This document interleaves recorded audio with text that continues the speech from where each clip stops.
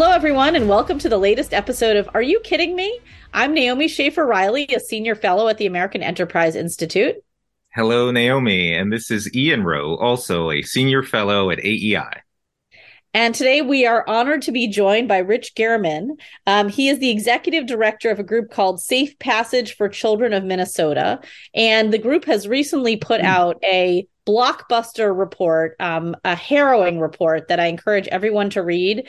It's called Minnesota Child Fatalities from Maltreatment, 2014 to 2022. Thanks so much, Rich, for joining us. We really appreciate it. Well, thanks for having me. So can you just tell us a little bit about Safe Passage for Children of Minnesota first, how you got into this, and then we're going to delve into some of the findings from this report, which, again, I just encourage everybody to look at.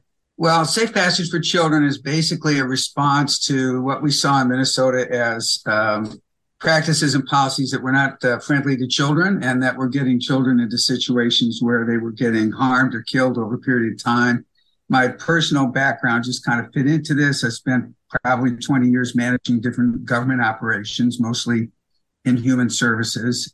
Did some community organizing when I was younger, worked with street kids when I was younger. So, and I had some consulting work where I really worked with the data. So I just put the pieces together. And our model is pretty simple. We train volunteers and they go talk to their legislators about the need for improvements in the system, better practices, better training, more resources, that sort of thing. And so we're a very small organization, but I think we've had kind of an outsized impact, primarily because of the citizen involvement. Yeah. And the importance of uncovering what you have just uncovered. So tell us a little bit about the report, some of the findings, and what led you to sort of do this comprehensive assessment of how children who were being abused and neglected, were actually dying as a result of this, and what everybody knew about it while it was going on. Well, I think most people in most states have had the experience of seeing a report of some terrible child death. And there's a long history of people in law enforcement and child protection knowing about it. And they sort of wring their hands and say, well, why wasn't anybody doing anything? So we decided to dig into that in more detail, do a deep dive. We got some financial support from a couple, and the woman is the prior Chief Justice of the State Supreme Court, Kathleen Blatz, and her husband, Greg Page. So we got a fellow through a local law school, St. Thomas School of Law, and just dived in and found the data. And in Minnesota, that's possible because child protection records are public. And that's actually something that Kathleen Blatz made sure would happen when she was the Chief Justice. So I don't know if that occurs in other states. We're going to look at whether that does, but that allowed us to get information on cases that may, otherwise not be available. And then we could cross-reference them with criminal court to see if there were prior convictions, for example, for malicious punishment of a child, domestic violence history, et cetera. So we put those pieces together. And in addition, there's a law in Minnesota which says that any county has to produce a report on a child fatality if requested by any citizen or organization. So we put those two main pieces together. But the trigger point on this was media stories, because the state does not disclose the names of children who were killed by abuse and neglect. So if it weren't for the media, we never would have had a starting point. Wow. Can you just recite that law that the state has to report if someone requests it? That sounds strange. And why does it sound strange? I'm not sure what's puzzling about it. Well, it's only reported or revealed if someone expresses interest, as opposed to just being reported because this is a terrible event that should. Yeah. Well, there is a report that each county has to make up to the state, but the state doesn't share those reports. And then there's a separate law that says if I, as a citizen or a Safe Passage for Children, request that report, they have to produce it. And there's certain parameters around that about what exactly they have to tell us. It was really interesting because some counties, even told us about reports that we didn't know about from the media, and other counties refused to comply with the law, and some redacted everything so you couldn't see what it was. But of course, we knew who it was because we asked for the report in the first place. So it was a real mix, but I would say most counties cooperated. I'm not sure where that law came from. It's kind of lost in the mist of time, but it was an important source of information for us. So can you describe some of your findings and specifically some of the patterns that you saw? So how many children are we talking about? And what did you find in terms of reports to law enforcement and child welfare agencies prior to the fatality occurring?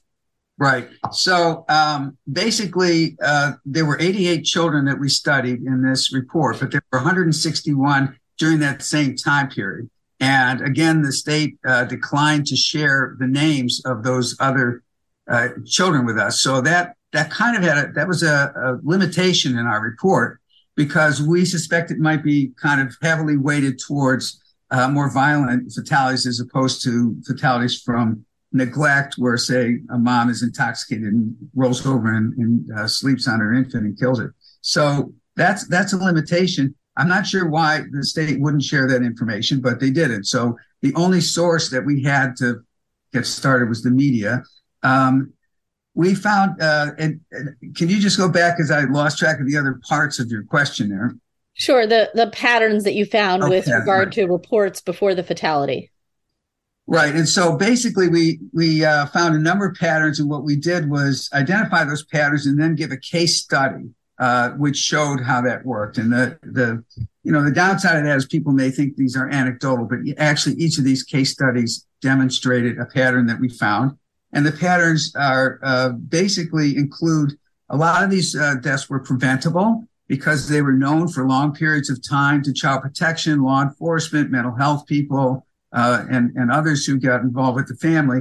But really nothing definitive was done. So let's say it's a substance abuse case. It's been in and out of the system for 6 or 8 years. And finally, a child is killed by those parents. Or it's a case where there's high levels of domestic violence. That was one of the main themes that we saw over a period of time. And the case keeps getting screened in and put in a low risk pool and not followed up on. So those are, a couple of the patterns. Another was that there was a high number of children in foster care, almost all of them kinship foster care. And so what we derived from that was that there was really not much due diligence in terms of kinship foster care, not the same kind of, and it's not perfect in regular foster care, but not the same kind of looking at whether this is really a safe place to put children. Almost half of the deaths were by someone other than the biological parent. So, if you're looking at a case when it comes in, you want to figure out a risk profile. One of the things you want to know is that if there's a non-biological parent living in the household, particularly we found for older children, that's a risk factor, and you ought to address that directly. In terms of the courts, we found that the courts gave significantly lower sentences to biological parents than they did to non-biological, parents living in the household. So there seems to be this sense that, hey, you've already suffered a great loss by losing your child. We don't want to be too hard on you. And for the life of me, I don't understand why someone who kills a child gets a lighter sentence just because they're the parent. In fact, you might think it would be the opposite. So those are a few of the trends that we saw in the data. I mean, were there extenuating circumstances in the cases where it was the biological parent, or did it seem that what you're implying is that they just made a blanket assumption that there should be less penalty for that type of violation? Yeah, that's a good question. I have to think through, kind of some of the cases, but generally I would say no, there were very similar circumstances of repeated reports to child protection, repeatedly putting them in a low risk category and getting less attention and services until something really bad happened. And I should say, Naomi, one other major trend that we found there that was one of the more stunning things was a high number of cases where torture was involved. And torture is something there's not a universally agreed to definition of what comprises torture. But we found 14 cases out of the 88 that had markers or indicators of torture. And the reason we didn't put them into the definite torture category was because there was one element missing, let's say psychological torture. that wasn't just wasn't recorded in the case records. But 5 that everybody agreed were torture cases. And these were cases were let go year after year with many people involved, many reports of child protection, known to medical people, known to mental health people, et cetera, and they still weren't acted upon. And they were just some of the most horrific cases I've ever seen. I was interested in how frequently these reports and investigations led the family to be placed in, as you say, a low risk category, that they were sort of diverted into, getting other kinds of services, as opposed to the authorities concluding that there was a significant risk here. So can you talk about kind of what you see as the pressures in the system to divert these families into low risk categories when it would be clear to even, a lay observer who knows nothing about child welfare that there is significant risk here? Well, I would say there's probably 2 major, maybe I'll think of a third one as we talk here, but I think 2 major indicators. One is just workers are under-resourced, and I think you find this across the board. So, whether it's in business or management of a government agency or whatever, if you don't have enough resources and people are underwater all the time, they find ways to make it work the best they can. And one way to do that is to put cases in a low-risk category where you spend about half as much time on them as an investigation. And manage your caseload that way. So that's one factor. The other is a philosophy that is nationwide in many 30 or more states probably, which is that parents have been the victims of racism, of poverty, et cetera. So we want to reach out and engage parents in a family friendly way, really a parent friendly way, and try to work with them. Well, that works for some situations. That's just good old-fashioned social work, right? But in some situations, a stronger approach is needed to protect the child. So this philosophy, I think, is, frankly, seen as an anti-racism philosophy.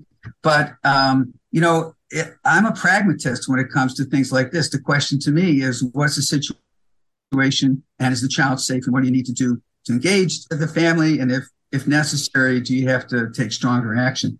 So that philosophy plays out in a way that just gives so much weight to the rights and the interests of parents and so little to the interest and safety of the child that we get these kind of phenomena. And one big chunk of that is at the front end of the system, there's something called alternative response in the States. And in Minnesota, it's called something different, but I won't go into that. But that includes things like giving advance notice of the initial child protection visit. It's sort of like, hello, we're coming out. You better do what you need to do to talk to the kids and make sure that what they're going to say is what you want them to say and not want them to say. And the other is that they interview children in the initial child protection visit in front of the alleged perpetrator. Well, when we share that with members of the public, their jaws hit the ground. They just can't believe that that's a practice. And we've been trying to get legislation through now for 6 or 7 years to end those practices. And every year, both conservatives and progressives kind of come out of the woodwork and oppose it, for both of them in some respects because they see it as unwarranted interference in the family. So again, these ideological approaches are, we're constantly pressured from both sides, which is why, as I say, I'm a pragmatist. I just want to know what works. I don't want to have this particular field clouded by grown-up ideological considerations and agendas. Well, that's why we call our podcast "Are You Kidding Me?" because it's these ideologies that get in the way of actually helping kids. Yeah. You mentioned a racial dimension. What were the racial demographics of the 88 kids that you explored? Well, in Minnesota, about 18% of children are African American in child protection. I mean, overall, but 27% or 28% of the fatalities were Black kids. And the other racial and demographic groups were pretty much proportionate to their presence in the population. But white children were 50% statewide of child protection population and 25% of the fatalities. So we don't know why that is, but you have basically a third more children proportionally who are African American in child protection ending up as fatalities, and half as many, proportionately, are white. So one of our recommendations is to do a deep dive into that and figure out what's going on. But just reading the case studies, the kind of null hypothesis here is that workers are really reluctant to remove African American kids from highly dangerous situations, and they tend to leave them there, because there's so much pressure to keep families intact generally, and BIPOC families intact particularly. Wow. And how about family structure? What proportion of the families were single parent or custodial, and how many were married, two-parent household? I don't think we actually, I think we have that data, but we didn't compile it. So I'll have to go back and look at that. But as I said, 48%, almost half of the fatalities were non-biological parents. So that gets you, one view into that piece of demographic data. And we found, other interesting, facts were that most of the time when children were killed by the biological father, they were infants and toddlers. And most of the times when they were killed by non-biological parents who were men, they were older children. So that, if you're trying to construct a risk profile and trying to figure out what services to provide and when to get, more concerned, those are facts that you would want to have in your risk profile. But we didn't specifically look at the family structure other than those points. What did you see in terms of substance abuse and mental illness as risk factors here?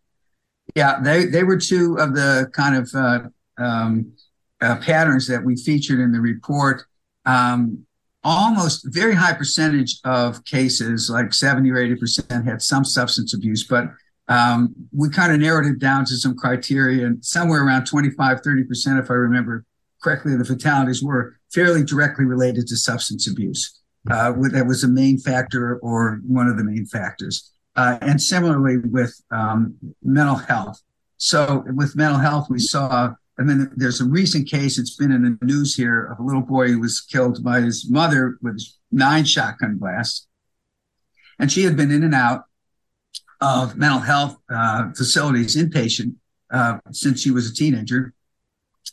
And she was discharged from her latest psychological evaluation, where she was inpatient for several days, without apparently any planning between the mental health institution and child protection. So she was sent home to care for a 5-year-old when she had just recently been delusional, hallucinating, and so forth. So that really showed us that we needed to have a lot more coordination between mental health, law enforcement, all the people that touch these, so that the case planning when a parent's at home to a very vulnerable child is a little more coherent.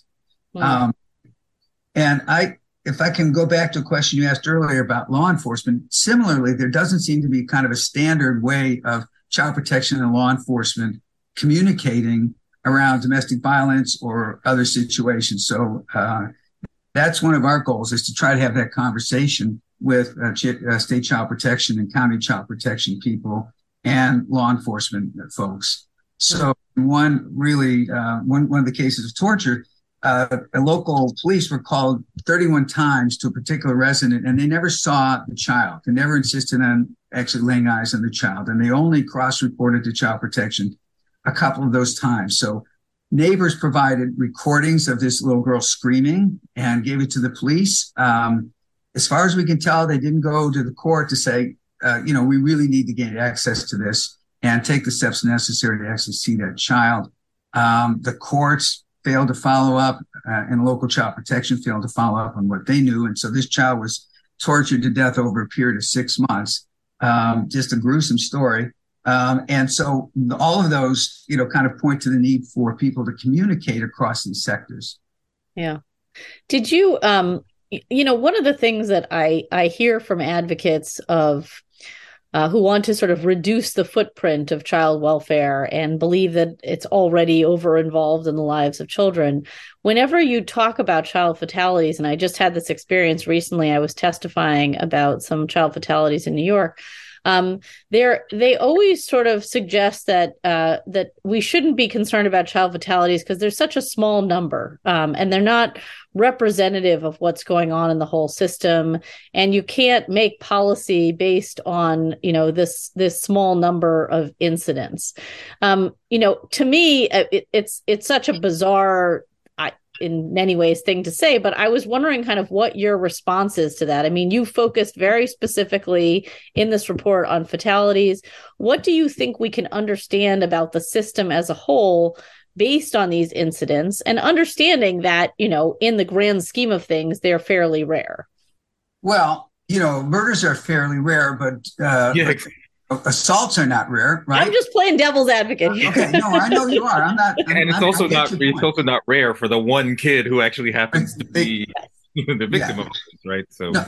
But I know you're just playing devil's advocate. But yes, I think it's a perfectly good question, and I think that if you look at these cases, you realize that many of them were going on for long periods of time, and they just ended up in a fatality. But from everything we could see, there are many other cases that didn't quite get to a fatality, but have gone through this. It's the same system. They're being ignored, and they're being put in low-risk categories, and they're being carried on for years at a time. And so we think that this is representative of the system as a whole and how it works. So I think that's just not a very good argument that there's a small number of kids, first of all, because of what Ian said, which is, it's pretty significant for that child, but because I think it's indicative of the process as a whole. I think they'd have to prove that point. I think they'd have to go out and demonstrate why these are anomalies. I don't believe they're anomalies. So what is the impact? What are you seeing in terms of how Minnesota elected officials are responding? Because the report is amazing. Well, we've gotten a lot more attention from people like you and from scholars who have been, very supportive and enthusiastic and complimentary. Some of the people who really work on this stuff and know the business. We haven't gotten much of a response from the legislature or from the counties or the State Department of Human Services. We were going to try to propose some legislation this year, which we normally do every year. But we were so heads down in this report, and we're such a small organization that we didn't really get a running start as we should have on the legislative session. But we'll be taking this report to every legislator and to every county attorney and other kind of people in positions of authority, and kind of building up for some legislation next year. Part of that legislation, and part of what we do, is to support things that take pressure off families, because poverty is one of the main driving forces of child maltreatment across all racial and ethnic groups. So just things like, access to childcare, or priority for early learning scholarships for kids who are in these situations, housing, those things, really can significantly reduce child maltreatment. So we support those kinds of supports as well, particularly when they're focused on children. But to get back to your question, no, we haven't. They're not knocking on our door from the state or the counties or the legislature saying, hey, what can we do about this? We're going to have to push it. When you say poverty is the driving force, how are you discerning that versus something like family structure? Because there are a lot of poor families where we're not seeing the behavior that you're describing before. It's kind of one more factor, one more pressure on families. Obviously, poor people don't necessarily neglect or abuse their children, but on the other hand, there's a higher risk of that. It's just a risk factor, and it's one of the main risk factors. And what as the research is imperfect on this, but what's been seen over the last 30 years points in the direction of saying, hey, if you take some pressure off families, if you deal with some immediate issues, child maltreatment goes down. And immediate issues could be anything like, they can't pay the rent or the utilities right now, or getting their car fixed so they can get to their job, or childcare to provide some relief to a parent, or more family friendly, if I can use that term. I usually avoid it, but family friendly substance abuse programs. There are programs where parents can be inpatient and have their child with them. It sounds kind of risky, but if that works, and it often does, then it's a way to keep the family together and while the parent is dealing with their substance abuse. So just taking some of the strain of poverty off of families does make a difference. So if, someone were sitting here in another state besides Minnesota and were interested in producing a similar kind of report, or at least gathering similar kinds of information. I mean, you mentioned Minnesota has this law that allowed you to access to more of the records. What do you think are the barriers to getting this done in other states as well? And has it been done in other states and we're just not aware of it? Yeah, I'm not aware of anybody else doing this, and I think I think it's a question that has yet to be answered as to whether or not you can get the kind of data in other states to do this. So we are just starting to look at that, but I do think that it's clear that this is. I'm not sure I could prove it, but I think it's clear to me that we're not atypical. You just have. State after state where you have, some kind of public crisis which exposes these kinds of issues. It's just an ongoing story in the media. Yeah. Okay. Well, thank you so much, Rich, for joining us today. We are going to link to the report on this podcast episode. This has been another episode of Are You Kidding Me? You can get episodes of this podcast on the AEI podcast channel or wherever you get your podcasts. So with that, I am Naomi Schaefer-Riley. And I'm Ian Rowe. Thank you. Thanks, Rich. Okay, thank you.